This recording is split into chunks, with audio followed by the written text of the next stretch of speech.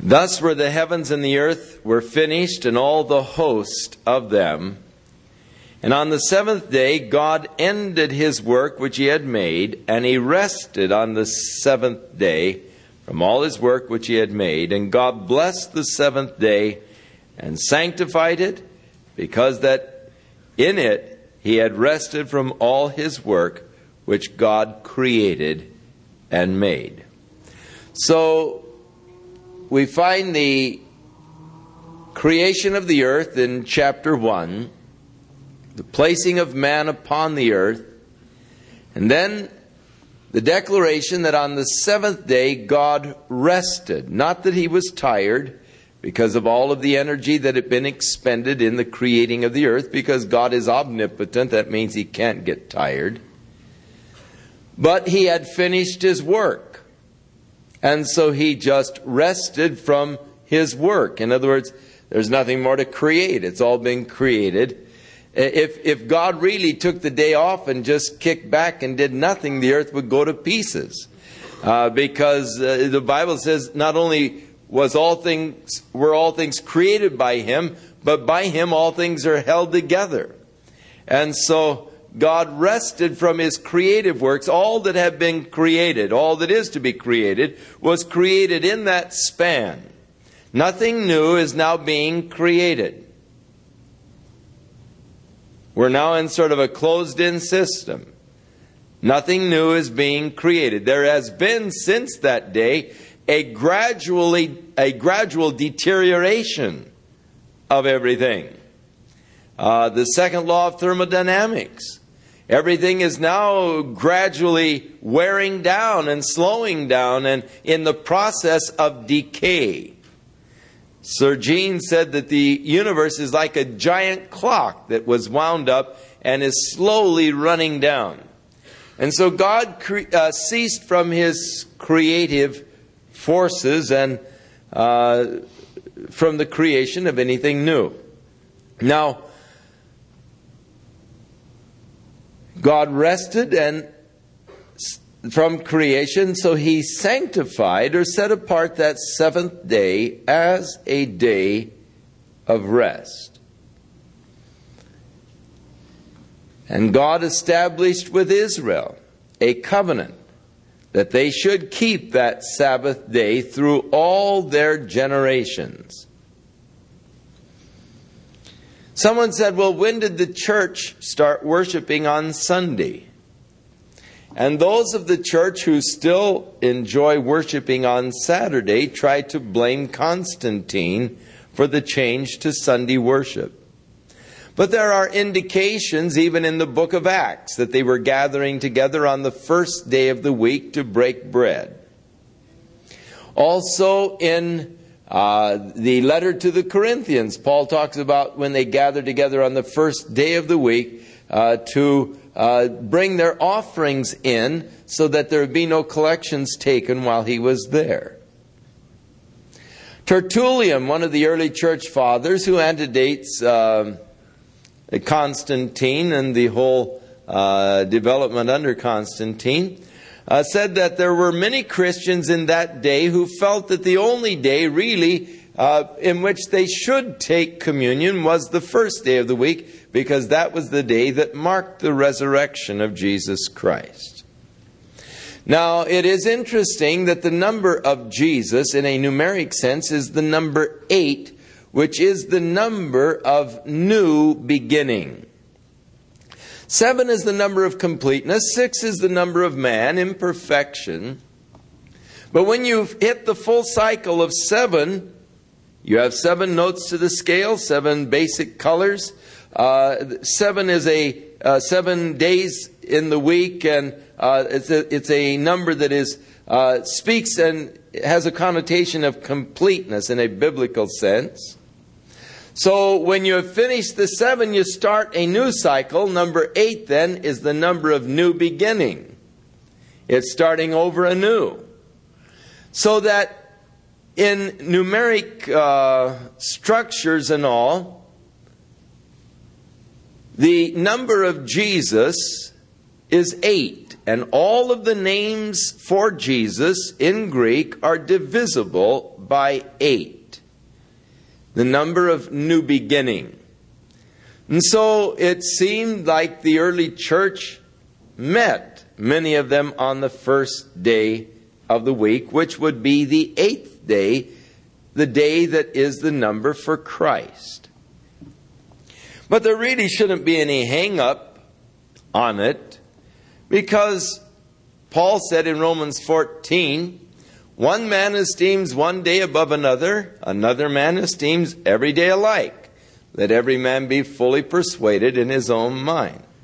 In Colossians chapter 2, he said, don't let any man judge you in respect to holy days, new moons, Sabbath days, which are all a shadow of things to come, for the substance is of Christ. In other words, the Sabbath days were just a shadow of things to come. They aren't the substance. A shadow is not substance. Substance creates a shadow. The substance is Jesus. The shadow that Jesus cast on the Old Testament was the Sabbath day, the day of rest. So that Jesus has become our Sabbath as Christians. He is our rest. We have ceased from our labors. We enter into His rest. And so Christ is our Sabbath. He is our rest. And the Sabbath days of the Old Testament were all looking forward to Jesus Christ, who would bring rest. No longer is there a righteousness of works or of the law, but the righteousness now is by faith, resting in Jesus Christ.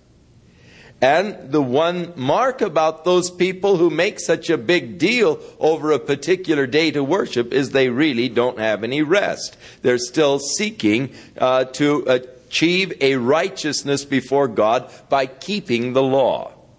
And they have not entered into the substance, into Christ, and into that rest that is in Jesus Christ.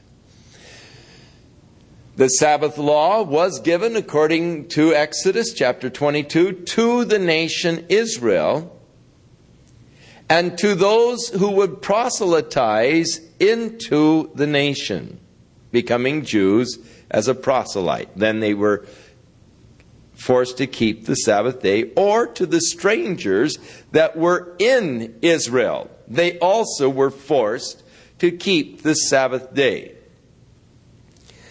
But the Sabbath day was never a regulation that was laid upon the Gentile church. In fact, in the book of Acts, when certain brethren came to the Gentile church of Antioch and began to trouble the brethren, saying that you cannot be saved except you keep the law of Moses and be circumcised, Paul and Barnabas came down to the church in Jerusalem in order to settle the issue once and for all. Peter testified of his call unto the Gentiles by God and of that initial work of the Holy Spirit when he went to them. But then Peter suggested that we not put on them a yoke of bondage, referring to the law, that neither we nor our fathers were able to keep. Paul and Barnabas testified of the marvelous work of the Holy Spirit among the Gentiles throughout the world where they were not keeping the law. And finally, James said, well, I suggest that we not put on them any greater burden than to write to them and give them Christian greetings and tell them to keep themselves from things that are strangled, from fornication, and if they do this, they do well. And so they wrote the letter to the church at Antioch saying, greetings unto you, and we just suggest that you keep yourselves from idols, from things strangled, and from fornication. And if you do this, you do well. The Lord be with you and bless you. But there was never any reference to the Gentile church of the Sabbath day or any of the rest of the law and the ordinances. Now, even that business of keeping yourself from things strangled and things offered to idols, Paul even modified that when he wrote to the Corinthians. He said, now when you are buying your meat in the butcher shop, don't ask him if it's been offered to an idol. Just buy it and go home and eat it. Give God thanks for it. For all things are to be received with thanksgiving. And if you don't ask, then you'll have no problems. But if you ask him, was this offered to us as a sacrifice to an idol? And he says yes. And he says, then you're liable to have a hang up with your conscience when you eat it. So for conscience sake, just don't ask any questions. And when you're invited out to eat at somebody's house, don't say, was this meat offered to an idol? He said, just eat what's set before you, asking no questions. That is for your conscience sake. For we know that all things are to be received with thanksgiving. There's nothing unclean in itself. So Paul had a glorious liberty in Christ Jesus. And he said, happy is the man whose heart condemneth him not in the things that he alloweth. So I imagine Paul ate pork chops.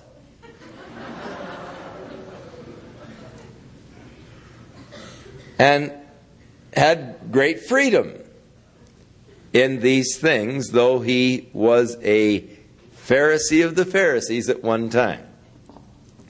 So God, having rested, established, sanctified the seventh day, and made it as a covenant with the nation Israel. But God also established a pattern.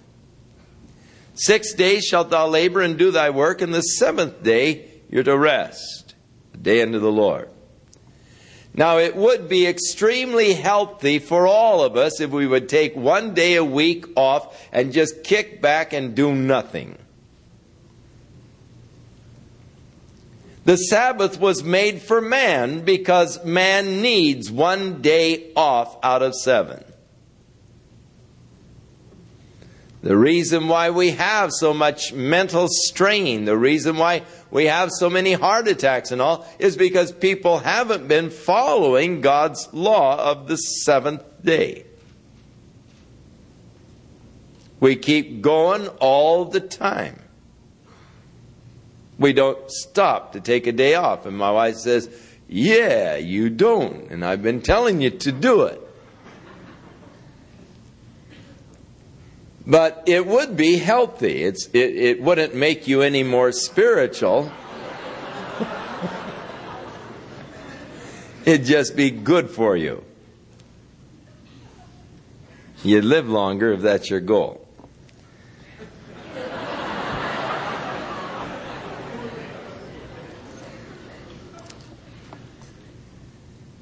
So now as we enter into verse 4, we are going to enter in now to a sort of a recapitulation of certain aspects of creation as we now amplify some of the aspects of creation. As we enter into this next section, beginning with verse 4, we're going to find that God is not referred to as just Elohim, as in chapter 1, but now He is Jehovah or Yahweh Elohim. Because now we are going to see God relating to man. And whenever God begins to relate to man, He relates to man through this marvelous name of Yahweh or Jehovah. As God seeks to become to man what man needs. And it is because of this now being a amplification of the creation of man and all, there are some people who see it as a second account and see it foolishly as contradictory to the first account. And they call the first chapter the Elohistic, and then they call this the Jehovistic, and then we get into a further account they call the priestly, and so you have the JEP theories of whether or not it was the Jehovistic or the Elohistic or the priestly writings, and they get things so confused that we're going to leave them with their confusion and just go on and study what God has to say. Now, these are the generations of the heavens and of the earth when they were created in the day that the Lord God made the earth and the heavens.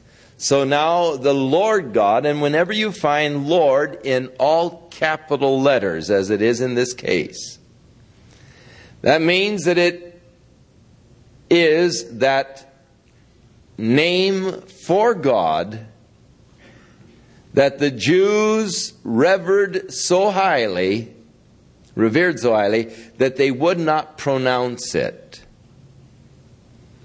They would not write the vowels, but only the consonants in the manuscripts. JHVH. Try and pronounce that. You can't, it's impronounceable. So, we don't know what vowels were there. So, the general consensus of opinion is that the name was to be pronounced Yahweh. But somewhere along the line, the pronunciation of Jehovah came along, or Yehovah, and it has become more popular, but Yahweh is probably the correct pronunciation, though we do not know for sure. But it is the name by which God has sought to relate to man, as it is the name that speaks of God's desire to become to you all that you may need. So whenever you find this all capitals, L-O-R-D, it stands for that name of God. You will also find capital L, small o-r-d, and that means that it's the translation of the Hebrew Adonai, which means Lord as a title. But the all capitals means that it's a translation of the Yahweh, Lord, as a name. The name of God, the Yahweh.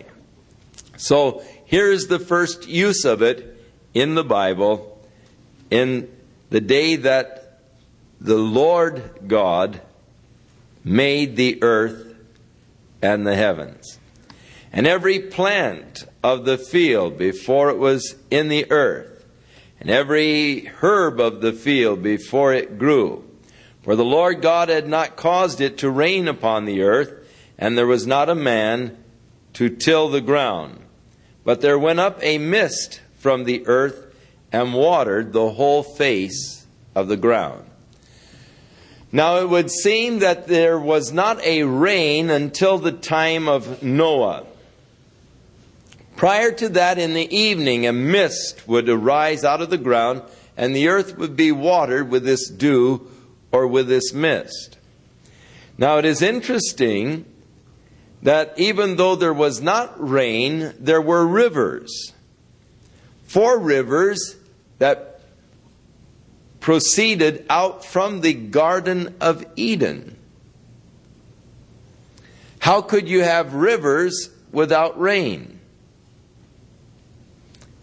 Creates an interesting problem that you can speculate on.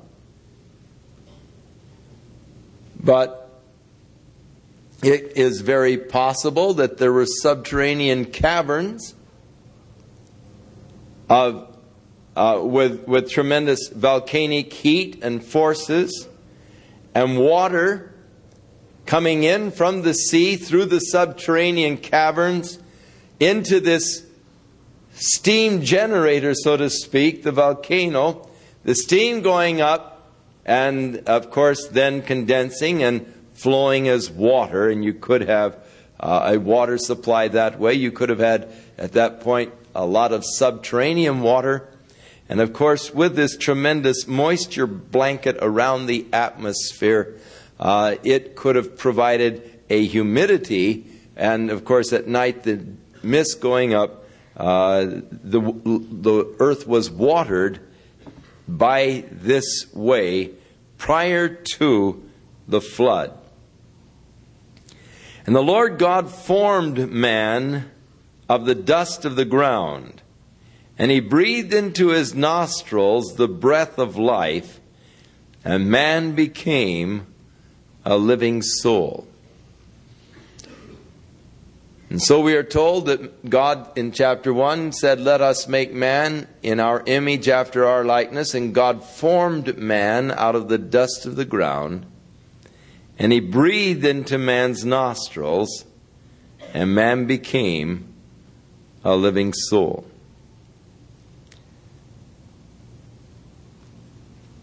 Created in the likeness of God, with the ability to worship God and the ability to fellowship with God.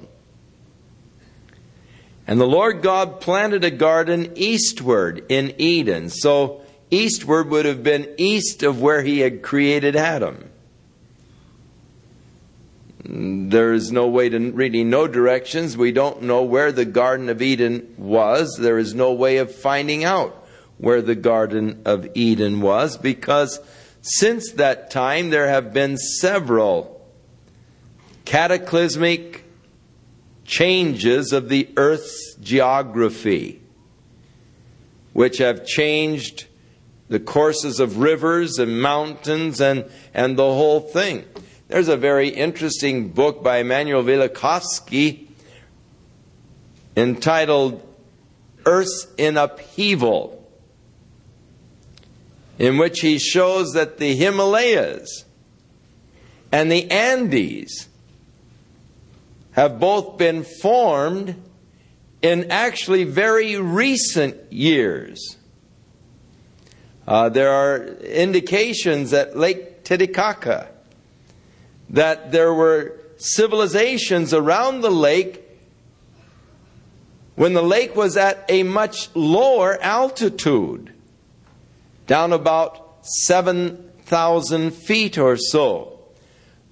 But in the last 5,000 years, there's been a thrust upwards of the Andes, and thus the lake now being at around a 10,000 foot elevation.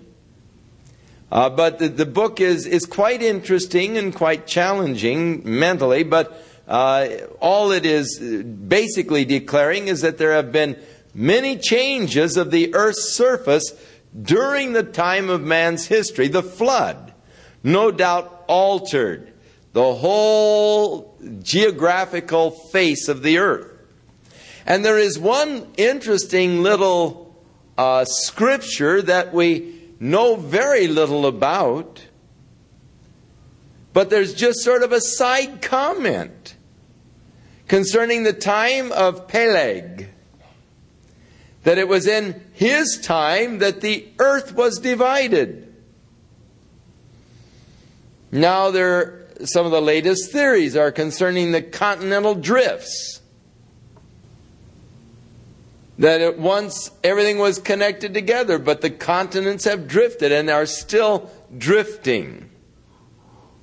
If that theory is correct, it would be very interesting, this little sidelight. When did that happen? How long ago? Well, it happened at the time of Peleg, and it really is just sort of thrown in there just as a little grabber, and something to create a area for people to speculate about. God doesn't say any more about the earth being divided except that one little remark, and we'll get to it in a while here in Genesis. As it gives the genealogies, as it gives his genealogy, it just gives that little addition to it. And it was in his days that the earth was divided. So the Lord planted a garden eastward in Eden. And there he put the man whom he had formed. And so God made really a special place for Adam. He formed this garden, or he planted this garden. And then he placed man in it. And out of the ground made the Lord God to grow every tree that is pleasant to the sight and good for food. The tree of life also in the midst of the garden, and the tree of the knowledge of good and evil. So here was a beautiful garden, blossoming trees and fruit-bearing trees, all there for man to just enjoy. It must have been absolutely, fabulously beautiful. God planted a garden, put in it all these beautiful flowering trees and fruit-bearing trees. And in the middle of the garden there were two trees. One, the tree of life, and the other, the tree of the knowledge of good and evil. And a river went out of Eden to water the garden, and from there it was parted and became into 4 rivers. The name of the first is Pison. That is it which compasseth the whole land of Havilah, where there is gold. Now, if you can only figure out where that is, you could go prospecting. Havilah, where is it? I don't know. But as I say, the whole structure of the earth has been so changed that there's no way of knowing, really. The gold that is of that land is good. There is also bdellium and onyx stone.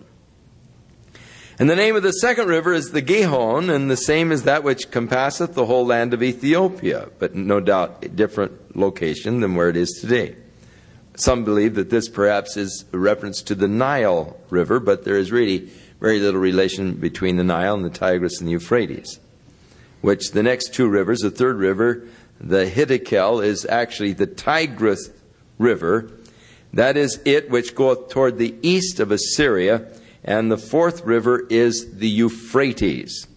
So 2 of the rivers, the Tigris and the Euphrates, and some believe that these other 2 rivers were actually sort of channels that connected the Tigris and the Euphrates there in the Babylonian plain. And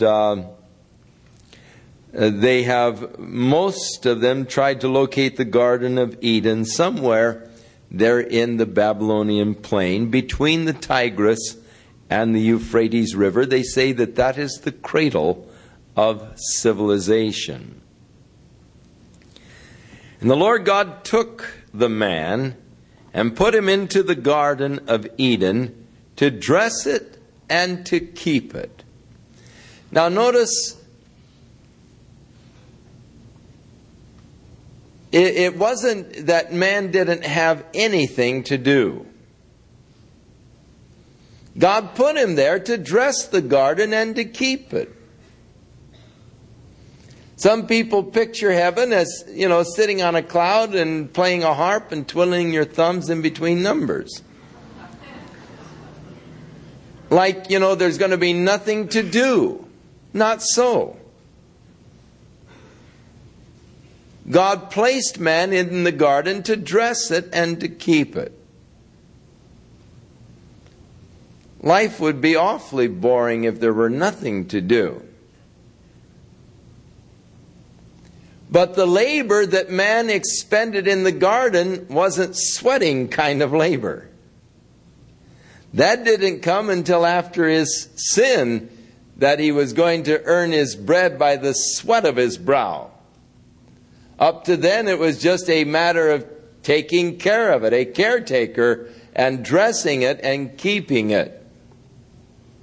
Far from the concept that the modern ecologists are trying to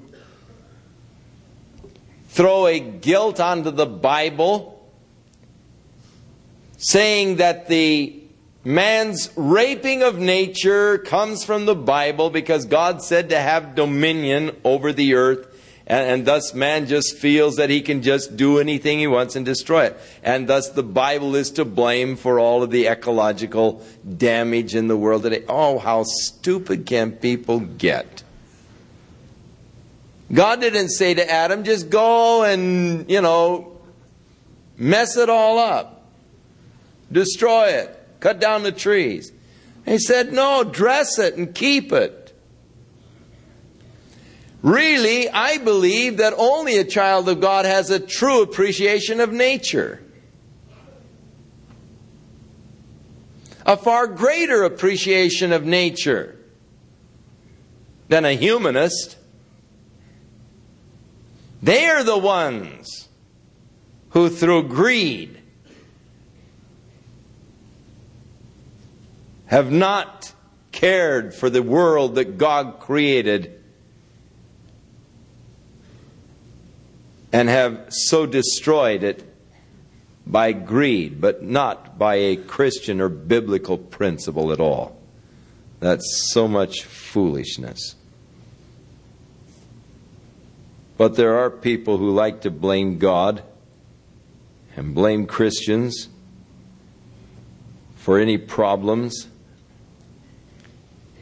For in doing that, they are pointing attention away from themselves and their own guilt.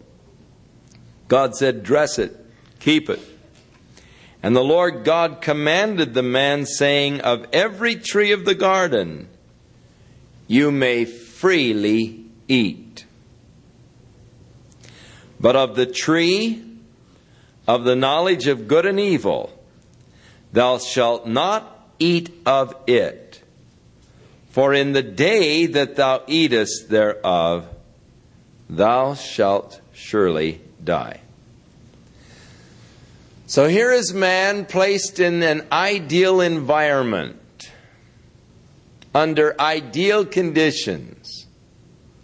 Couldn't ask for it any nicer, any better. Placed in this beautiful garden that God had planted. All kinds of fruit trees. All kinds of luscious fruits to eat of. And man is given only one restriction. That tree that is in the midst of the garden, you're not to eat of it. And then, as though God knew that he was going to, he said, for in the day that thou eatest thereof, thou shalt surely die. Literally, dying, thou shalt surely die. In other words, death processes will begin the day you eat of that fruit. Now, it was really a twofold death. It was a spiritual death, but it was the beginning of physical death for man. It doesn't really seem that God's requirements were too stringent. But why would God put that tree there anyhow? Of all the trees that God planted in the garden, why would he plant that tree? Just think, had he not planted that tree, we wouldn't have all of the problems that we have in the world today.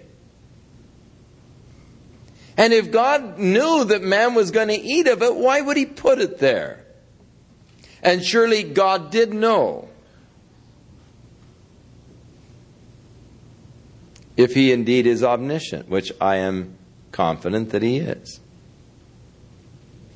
God created man after his image, and God, being self-determinate, created man also self-determinate, giving to man a free will. One of the most awesome things that you have is the power of choice. You can choose your own destiny. You can choose whether or not you want God to have a part in your life.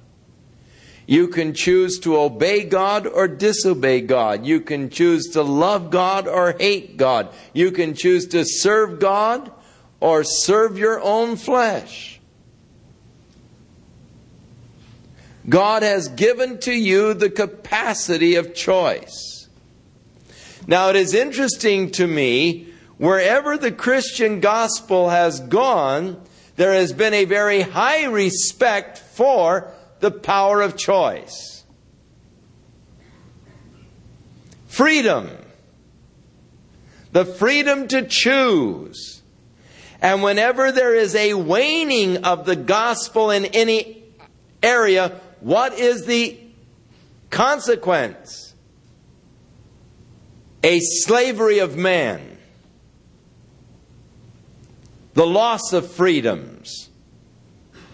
Look at those nations ruled by communism today.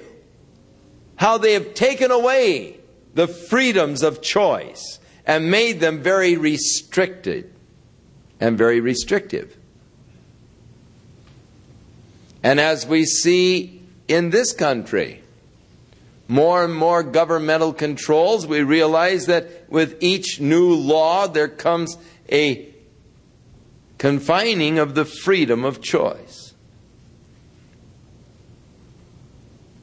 But always where the Christian gospel has gone, it has taken with it a respect for the freedom of choice, because God gave to us the freedom of choice. And we respect it as a God-given capacity.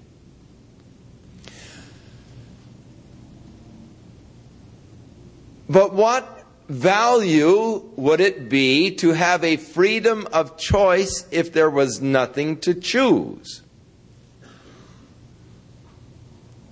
It would be totally meaningless that God gave to me the power to choose, but I don't have anything to choose. It's all there. It's all laid out. There's no law. There's no restriction. There's nothing. Therefore, I have no choice to make. Therefore, my power of choice is really meaningless. So in order that the power of choice be meaningful, God had to give a choice. God had to make a restriction. In order that man's obedience to God might be meaningful, God had to give the opportunity to disobey and the choice to disobey. The power of choice is the thing that makes man something other than a robot. God could have made us all robots. With no choices, every decision coming from a superior mind that is controlling every action, every decision of my whole life and my body and everything else. But God didn't want a bunch of robots. Because you could never receive meaningful love or meaningful fellowship from a robot. For love to be meaningful, the power of choice must be there. For obedience to be meaningful, the power of choice must be there. And so that my worship of God, my love for God, might be fully meaningful to God, He gave to me the capacity of choice. I don't have to worship Him. I don't have to love Him. I can choose to do it or not to do it. That's my choice. But when I choose to love God, then my love for God becomes meaningful unto God because it's a choice. I'm not a robot. I'm not just responding in a preset condition that God has built into my mental apparatus, where He pushes a button in heaven and there are certain little flashes go across my brain and my body responds automatically to these impulses from God. And I say, I love you, God.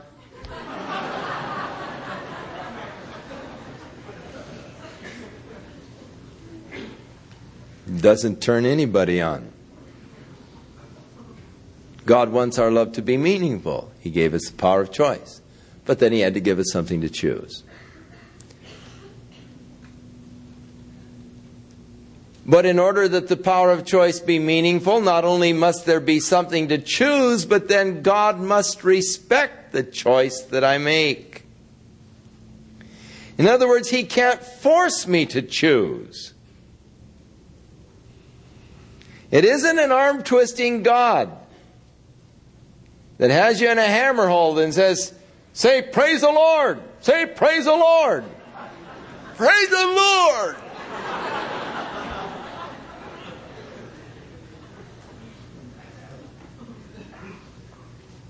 If He forced me to choose, then it's no longer meaningful. So he respects the choice that I made. If I make a choice that, no, you can't do that, then what's the value of having a choice? So God has given me the free will, the power to exercise that free will, and then he respects the choices that I have made. Ooh, that's awesome. For that means that I have the capacity to choose my own destiny, to be with God or not to be with God. And when I make my choice, God respects the choice that I make. And if I choose not to be with God, he honors that choice. Now, this is why it is so ridiculous to say, well, how can a God of love send a man to hell? He doesn't. He never did, he never will. Man goes there by his own choice, which God respects and honors. If you choose to go to hell, God will respect your choice.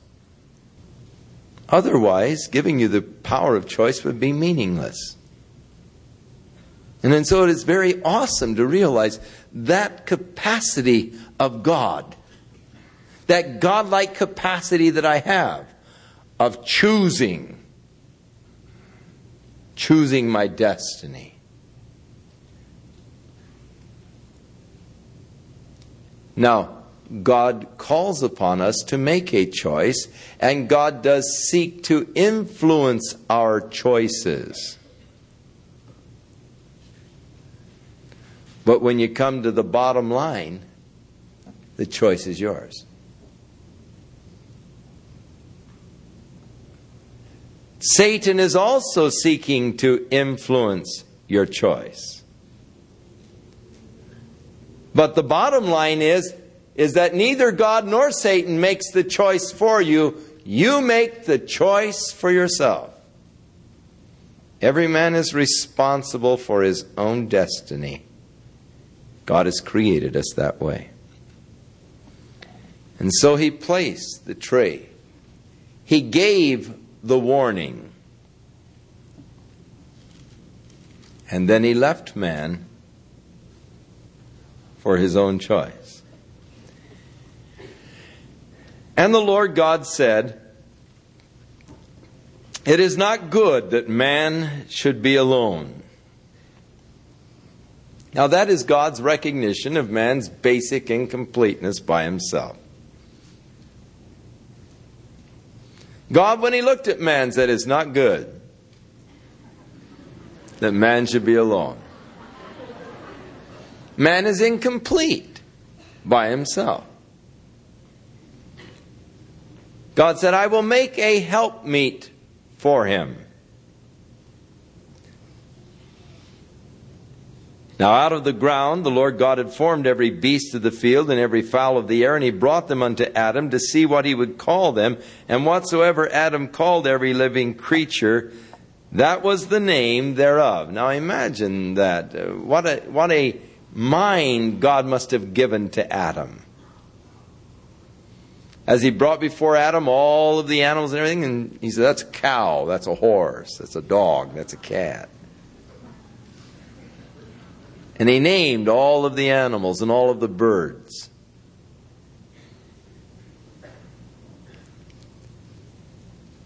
But in all of the animal kingdom, there wasn't found a companion or a helpmeet for Adam. And so the Lord God caused a deep sleep to fall upon Adam. And as he slept, he took one of his ribs. Now he opened up his side and he took, and a rib is not probably quite correct here.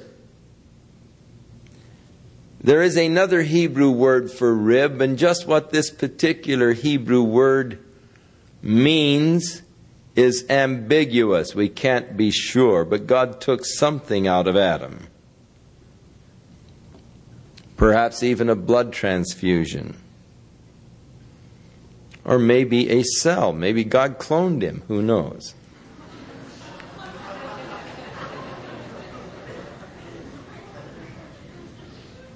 Interesting concept, this cloning bit. Realizing that the cell is far more complex than we originally thought. That there is the design pattern for the whole body in just a cell in your arm. So where this particular passage used to create a lot of problems to some of the problemed people,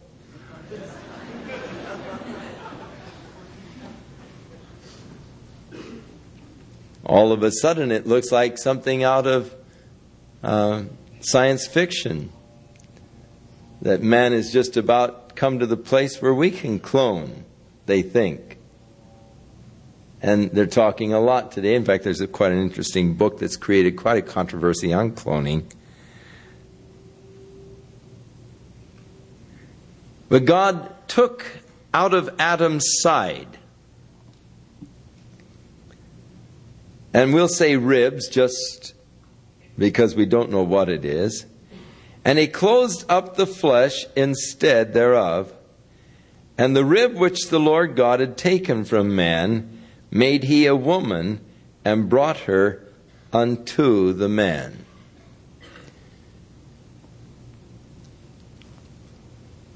Now, as I said, this has caused a lot of problems. People say, well, they don't believe the Bible can be the Word of God because man has the same number of ribs that a woman has. Well, that sure isn't very logical thinking by the person who presents that kind of an argument, is it?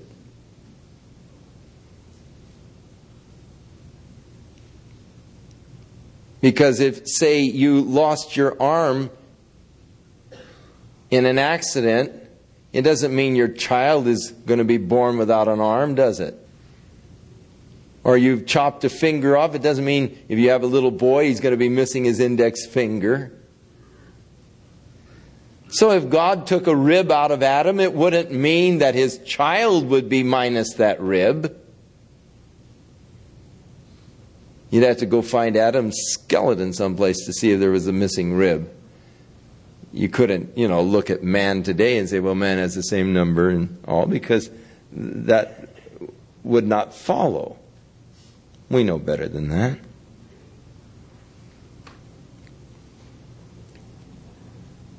But there is that deep, intimate relationship between man and woman.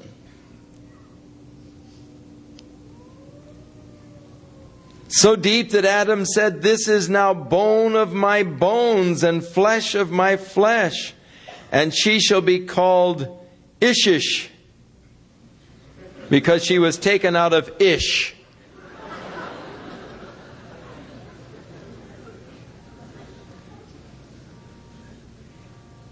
Therefore shall a man leave his father and his mother, and shall cleave unto his wife, and they shall be one flesh. And they were both naked, man and his wife, and were not ashamed. So now we have God establishing the basic relationship between a man and a woman in marriage. Therefore a man shall leave his mother and father and cleave unto his wife, and they two become one flesh. That's God's basic establishment of marriage. The two become one. The deepest, the most intimate bond. The two becoming one in marriage. The man cleaving to his wife. This is basic. This is the beginning of things. This is how God started it. This is how God intended it to be. Now, man had difficulty living up to God's plan and to God's intentions. When Jesus came, he sought to bring man back to God's basic design and purpose. And thus Jesus was teaching the sacredness of the marriage vows, and the endurance of the marriage vows. And the Pharisees, recognizing now a difference between what Jesus was saying and what the law of Moses said, were seeking to trap Jesus, showing that he was teaching other than the law of Moses. And so they said to him, "Is it lawful for a man to put away his wife for any cause?" And Jesus said, "If a man puts away his wife and marries another, except it be for fornication, he causes her to commit adultery, and whoso marries her commits adultery." Ho, ho, ho! Trap is shut. How is it then that Moses said, "Let him give her a writing of a bill of divorcement"? We caught you.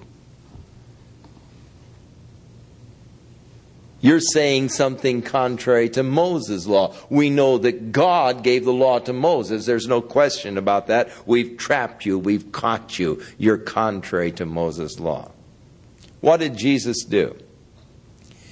He went back and antedated Moses' law. Jesus said, in the beginning it wasn't so. For in the beginning God made them male and female. And for this cause shall a man leave his mother and father, and shall cleave to his wife, and they two become one flesh. And it was because of the hardness of your hearts that Moses said, "Let him give her a writing of divorcement." Because man's heart was hard and would not come to God's divine ideal. The law of divorce was established, but that was never God's original plan. In the beginning, it was not so. We've come back now to the beginning, that which Jesus came back to, the basic purposes of God in marriage. That once for life, a man leaving his mother and father, cleaving to his wife, and the two of them becoming one flesh. And because of the hardness of man's hearts, his inability to attain or to obey God's best, we look at our society and our world today, and we see the multitude of problems that have arisen out of the hardness of our hearts, leaving the basic beginning purposes of God in marriage. There's something wrong today with our whole concepts of love. I get so tired of hearing a husband or a wife say, "Well, I never really loved them. I don't think I love them. I don't think I ever loved them." Listen, if you don't love, don't get married. Where's your head? What are you thinking about? That's a terrible thing to say to your mate. "Well, I don't think I ever really loved you." It's tragic. So there's a basic problem in our whole dating system. And one of the basic problems of the whole dating system is that couples are getting deeply involved physically without even knowing each other emotionally. That is, in a true deep sense.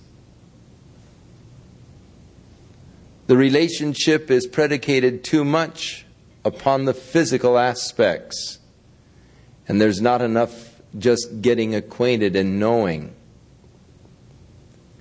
You see, one of the characteristics of true love is that it is patient.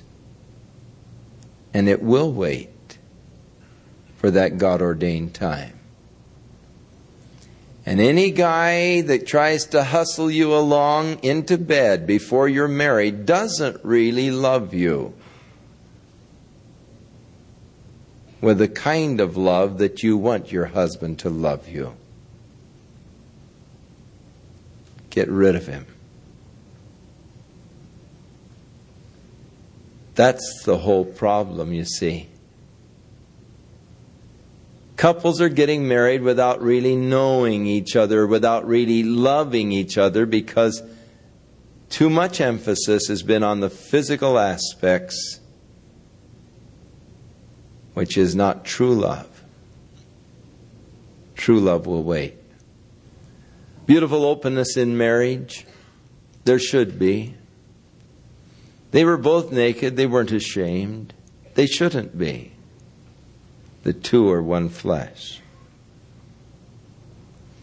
Now the serpent was more subtle than any beast of the field which the Lord God had made. And he said unto the woman, Yea, hath God said, Ye shall not eat of every tree of the garden? Now the serpent was not always what it is today. It didn't always writhe along on the ground. That is a part of the result of the curse. Living in the dust, eating the dust. What its mode of propelling itself was, we really don't know. Whether or not it was in an erect position, whether or not it had even the capacity to fly, we really don't know. But Satan, coming in the form of a serpent, first of all questioned the word of God.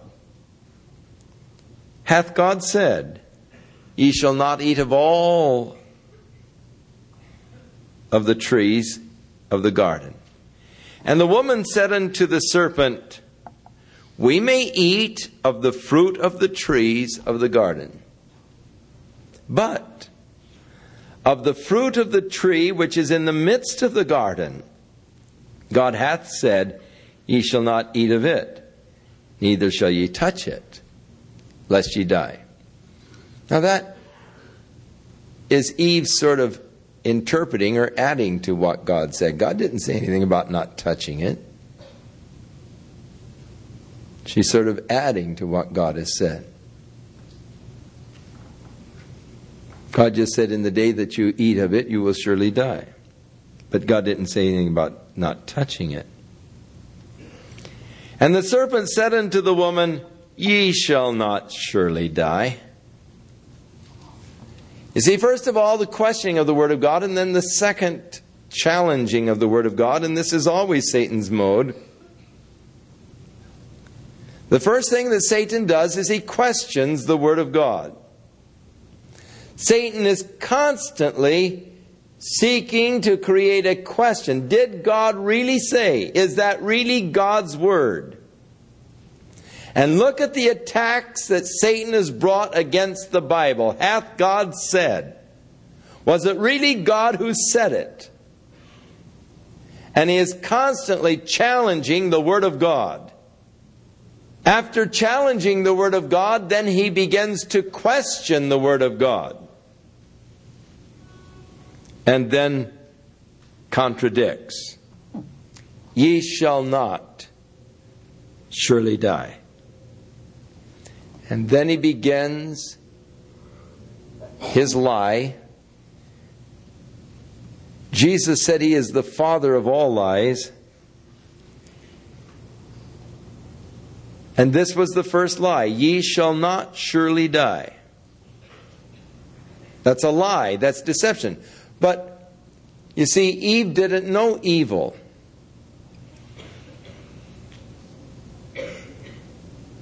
Thus she was deceived. The knowledge of good and evil didn't come until she ate the fruit. At this point, all she knew is God said, don't eat it. If you eat it, you will die. Now Satan is saying you're not going to die. But God knows that in the day that you eat of it, your eyes will be open and you will be as gods, knowing good from evil. The tree of the knowledge of good and evil. And that God is trying really to protect himself. Now the idea, and the second thing here, is the challenging of God's fairness. You see, he challenges the Word of God, and then he challenges the justice of God. God is under attack. His Word is under attack. His justice is under attack. God doesn't want you to eat it because he knows that when you do, you're going to be as wise, you're going to be as gods, like he is, knowing good from evil. He isn't fair with you. He's trying to hold back from you something that is worthwhile, something that's desirable. God isn't really playing fair with you. He's trying to hold back to protect himself. How often Satan is challenging the justice of God. How can a God of love do this? How can a God of love allow this? And so forth. Challenging the justice or the fairness of God. So when the woman saw that the tree was good for food, and that it was pleasant to the eyes, and a tree to be desired to make one wise, she took of the fruit thereof, and did eat, and gave also to her husband with her, and he did eat. Jesus said all that is in the world, or I guess John said all that is in the world, the lust of the flesh, the lust of the eye, and the pride of life. Look at the three. Lust of the flesh, lust of the eye, pride of life. Look how Satan hit her with a three-pronged attack. Lust of the flesh was good to eat. The lust of the eye, it was pleasant to behold.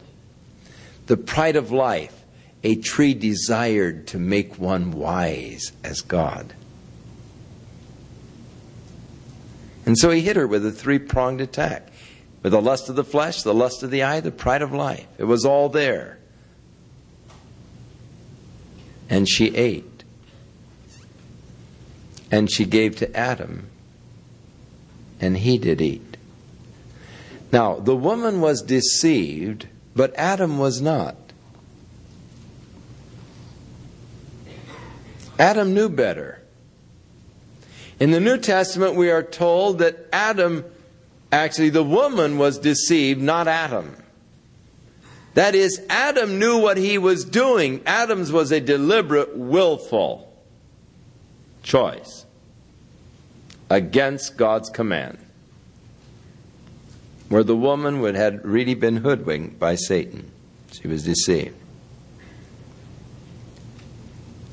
And the eyes of them both were open, and they knew that they were naked, and they sewed fig leaves together and made themselves aprons.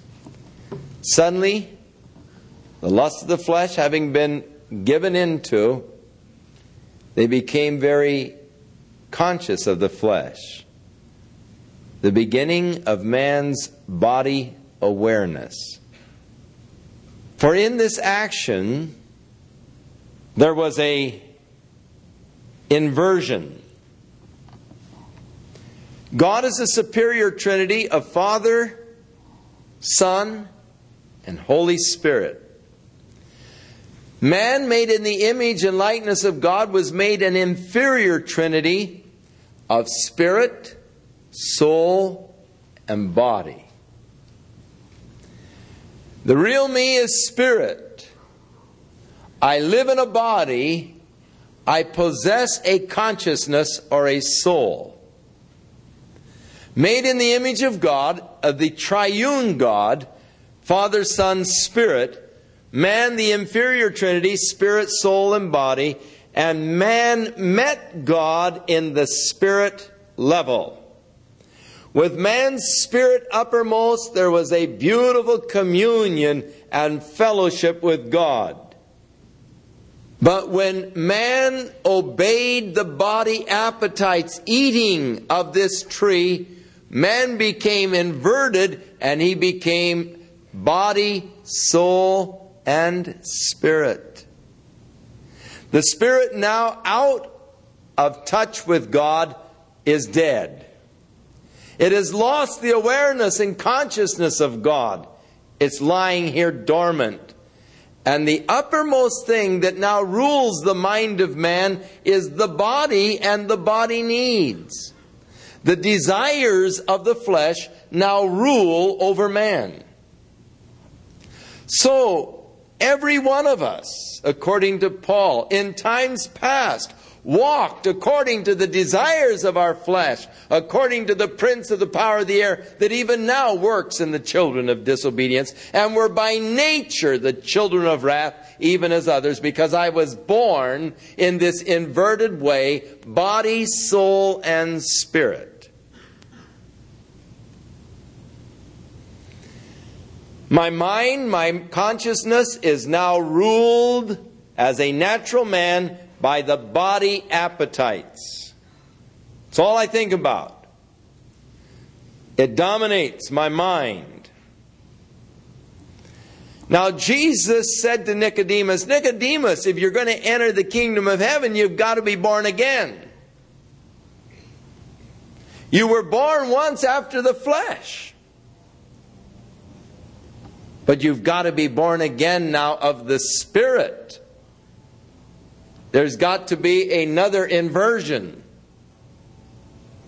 And so being born again means that you are now born of the Spirit, and there comes again this inversion to where once more you come back into the original plan of God, where you are now once more spirit, soul, and body, and the mind now in spiritual things.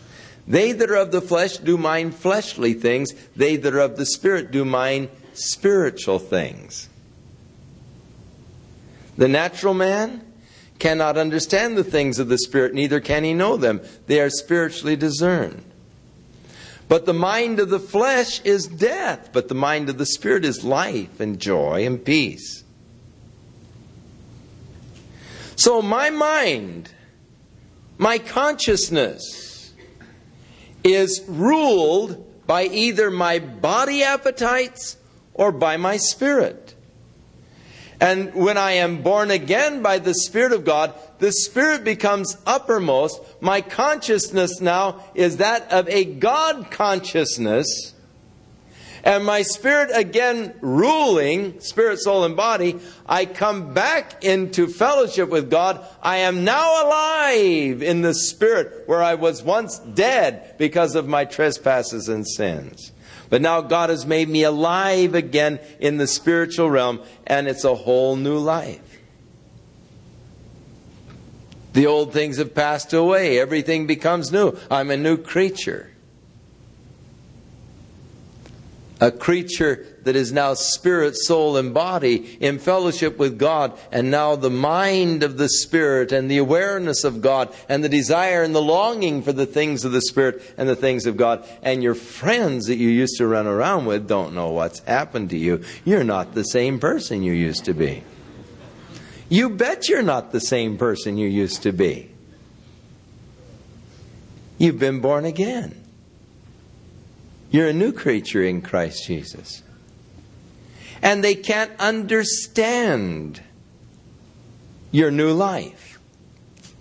Because the natural man cannot understand the things of the Spirit, neither can he know it.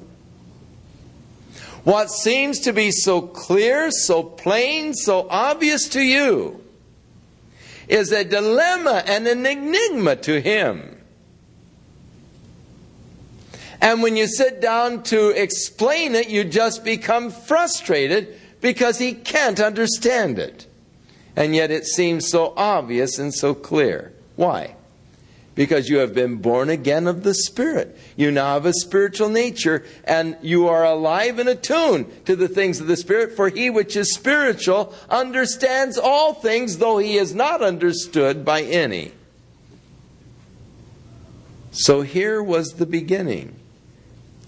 of the inverted process, where man, in obeying the lust of his flesh, became a servant to his flesh. He was now ruled by his flesh, and his mind was occupied by the needs and the desires of his flesh. And he became by nature a child of wrath. And he remained that way until God made provisions through Jesus Christ for the process to be reversed. Now it is interesting that it was by the tree that man lost his fellowship with God. The choice, free choice of the tree, that man lost his fellowship with God. It is also interesting that you still have a free choice. And there are still two trees. The tree of life, the tree of knowledge of good and evil. And we are always blaming Adam for making the wrong choice, but what about us? Who can we blame for the choices we make? God has provided again another tree. A tree whereby that which was lost by Adam's sin can be regained by our obedience. The cross of Jesus Christ, the tree upon which He was crucified, is the door that can lead a man back to God. But you must choose to come by that tree. God does not force you. Even as Adam exercised that capacity of free choice in eating of the tree, going away from God, God has ordained that you must exercise that capacity of choice by partaking of that tree of life through Jesus Christ and coming into fellowship with God. It's your choice.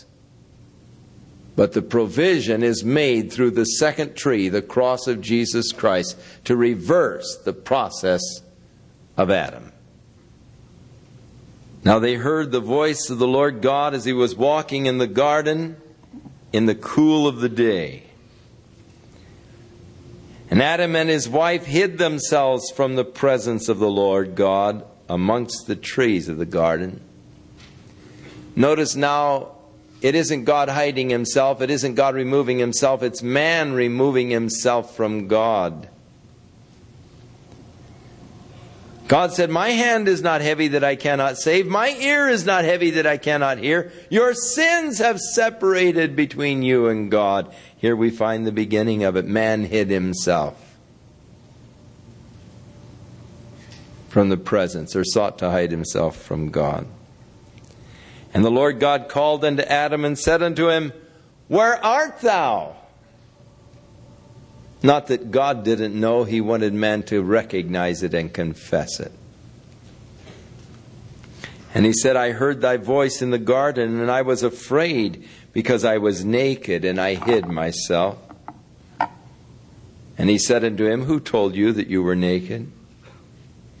Have you eaten of the tree that I commanded you that you should not eat? And the man said, the woman whom thou gavest to be with me, she gave me of the tree, and I did eat. This is the beginning of buck passing. As Genesis, the book of beginnings. The first excuse. The first wife to get blamed for the husband's problems. Not the last. Blaming his problems upon his wife. The woman that you gave me. In a real technical sense, he's blaming God. You're the one that gave her to me. It's your fault. The woman that thou gavest me to be my wife, she did give to me, and I did eat. And the Lord God said unto the woman, What have you done? And the woman said, The serpent beguiled me, and I did eat. Passing it on down. And so now, God's judgment upon man. And the Lord God said unto the serpent, and first of all it begins where it ended. It begins with the serpent. The buck was passed to him, so God starts there. Because thou hast done this, thou art cursed above all cattle, and above every beast of the field, and upon thy belly shalt thou go, and dust shalt thou eat all the days of thy life. So its movement now upon its belly is a result of the curse of God. Cursed above all cattle and every beast. And I will put enmity between thee and the woman, and between thy seed and her seed, and it shall bruise thy head, and thou shalt bruise his heel. Herein is the first promise of God for salvation that shall come. And the hint is that the salvation will come through a virgin-born child. For God is speaking of the woman's seed, which she does not have. The woman has an egg that is fertilized by the male seed. But God, speaking of the woman's seed, is indicating and hinting of a virgin birth. Later, God speaks of it more clearly in Isaiah. Behold, I shall give you a sign. A virgin shall conceive and bring forth a son, and shall call his name Emmanuel, which means God with us, and he shall be great. And it speaks about his kingdom and his throne. And so God's promise back at the beginning of the sorrows and the calamity from sin is that the day will come when the woman's seed will bruise the serpent's head. The head always being spiritually a symbol of authority and power. The seed of the woman to destroy Satan's power. The authority of Satan. And so Jesus Christ has destroyed the power of Satan over our lives and the authority of Satan over our lives. However, thou shalt bruise his heel, a reference, no doubt, to the cross of Jesus Christ. And unto the woman he said, I will greatly multiply thy sorrow and thy conception. Notice how that God immediately associates sorrow with sin. Satan had associated pleasure with sin. Satan still associates pleasure with sin. The enticement into sin is usually held up as a pleasurable experience. Something to be desired, as the fruit was a tree to be desired. And so sin looks very desirable. Satan always paints it in very beautiful colors as something that is good, something that is pleasurable, something that is desirable. But though he may paint it in these colors, God paints it in its true colors.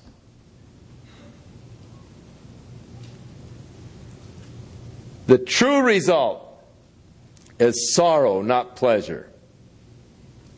So God immediately begins to equate the sorrow that shall come.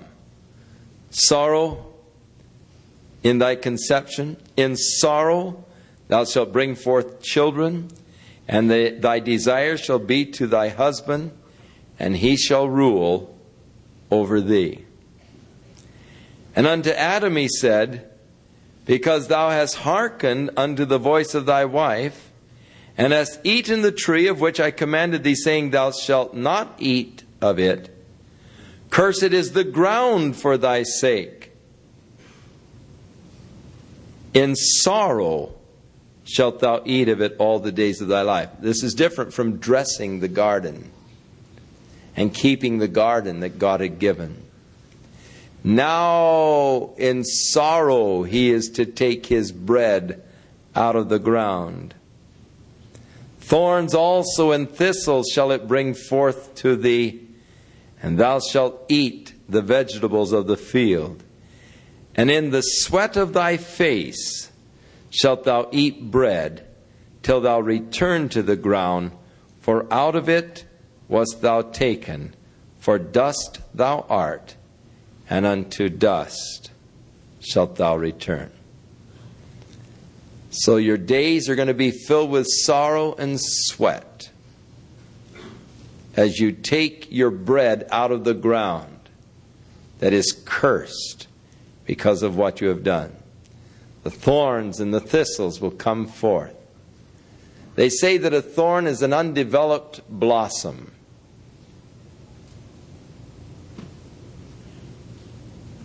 Thorns and thistles. Stunted development. What a picture it is of the result of sin. How sin stunts our real development in our relationship with God. To me it is quite significant. Jesus, who came, who is God's ordained king over the world, king really over the universe, King of kings and Lord of lords. Jesus, God's ordained king, when he came, was crowned with a crown of thorns. Where did the thorns come from? The curse of sin. He who came to bear our sin wore a crown of thorns representing the curse of sin. When you realize the mission of Christ at his first coming, nothing could be more fitting than a crown of thorns. When he comes again, it will be with a golden diadem to rule and to reign over the earth. And so God's curse upon the serpent, upon the woman, upon the man, upon the ground. And that is why Paul the Apostle teaches us that all creation is groaning and travailing together until now, waiting for the manifestation of the sons of God, to wit, the redemption of our body. The whole creation groans because of the curse of sin in the world today. Waiting for that day when Jesus redeems that which he purchased when he died on the cross. And Adam called his wife's name Eve because she was the mother of all living. And unto Adam also and to his wife did the Lord God make coats of skins, and he clothed them. They sewed together fig leaves, showing an endeavor by their own works to cover their guilt. It was not sufficient. God gave to them coats of skins, showing that the covering of guilt must come by way of sacrifice, for the animals had to be slain by God for him to give to them the coats of skin. And thus was the beginning of the concept of sacrifice and the shedding of blood for sins. Later, God spells it out very definitely and clearly, saying, for without the shedding of blood, there is no remission of sins. And the Lord God said, behold, the man is become as one of us, to know good and evil. And now lest he put forth his hand and take also of the tree of life and eat and live forever. Therefore the Lord God sent him forth from the Garden of Eden to till the ground from whence he was taken. So he drove out the man, and he placed At the east of the Garden of Eden, cherubims and a flaming sword, which turned every way to keep the way of the tree of life. Now, the curse had come. Sorrow from sin. Getting your bread with the sweat of your brow. Man would be foolish enough and stupid enough to run back into the garden and grab the fruit of the tree of life, so he could go on in this miserable condition. To save man from himself and his own folly, God drove him out of the garden and put the cherubims to guard the way, lest man would return and eat of that tree of life and live in this miserable, sorrowful condition, because God wants us to live on an earth which is renewed under the authority and power of Jesus Christ. And it is in that world that sorrow is gone, sin is gone, that we will live and reign with Him. But God had to protect man from himself. The cherubim there is not really as the judgment of God, it's the protection of God, as God protects man against his own folly.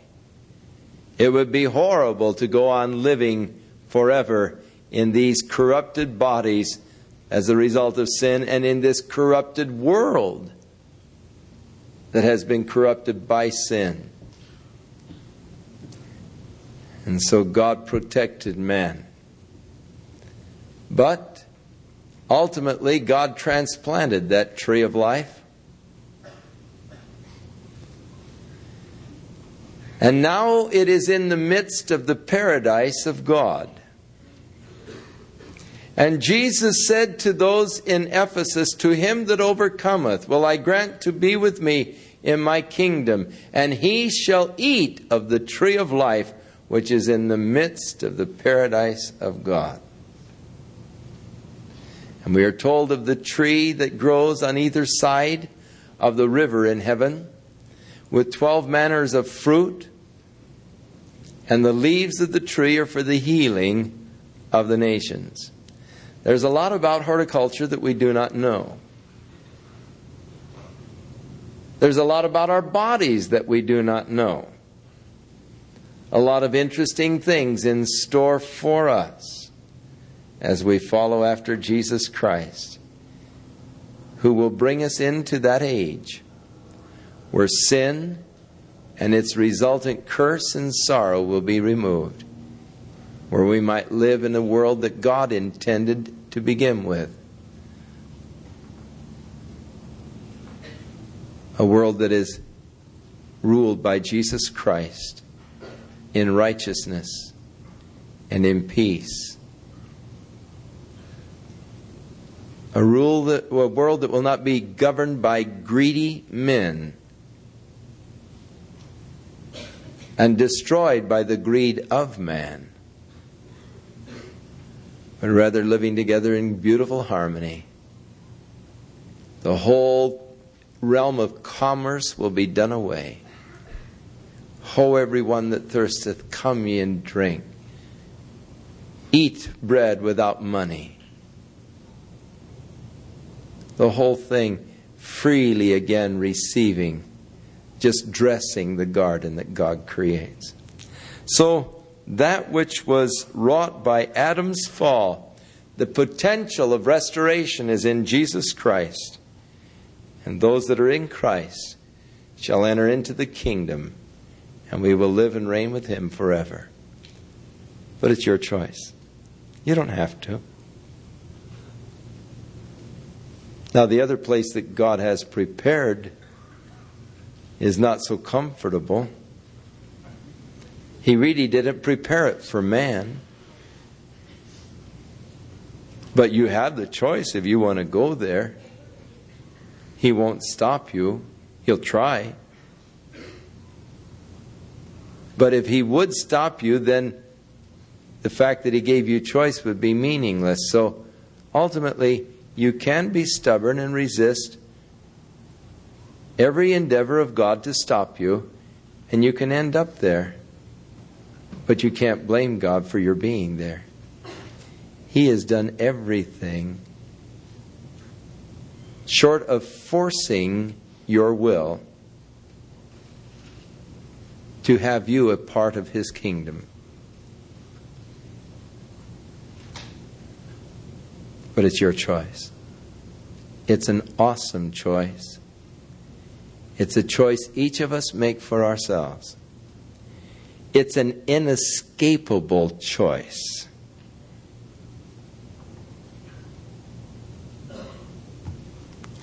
Father, we thank you for your love and for your Holy Spirit, who has come to reveal thy love to us. We thank you, Lord, for the power of choice, though sometimes we are almost frightened by its awesomeness when we realize the capacity that we have in choosing eternal destiny. But we thank you, Lord, in the midst of it, that we find that you have also made choices. And we thank you, Lord, that you have chosen us and ordained us that we should be your disciples and that we should bring forth fruit and that our fruit should remain. Lord, we pray that your Holy Spirit will help us as we seek to understand more fully your plan and your purposes. In Jesus' name, amen. Shall we stand?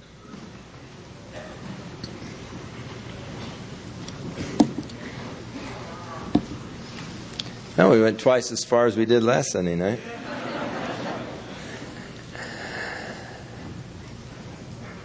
Next Sunday night we'll begin with chapter 4. We're not going to even announce. Just read, on down the line. We're not going to even announce how far we're going to go. We just start with chapter 4 and we'll go until we come to a decent quitting point. God bless you. Fill your heart with an understanding of His love. Fill your life with the fullness of His Spirit. May He watch over you and keep you. And may the good hand of our Lord be upon you to bless you and prosper you in His way as you walk with Him. In Jesus' name.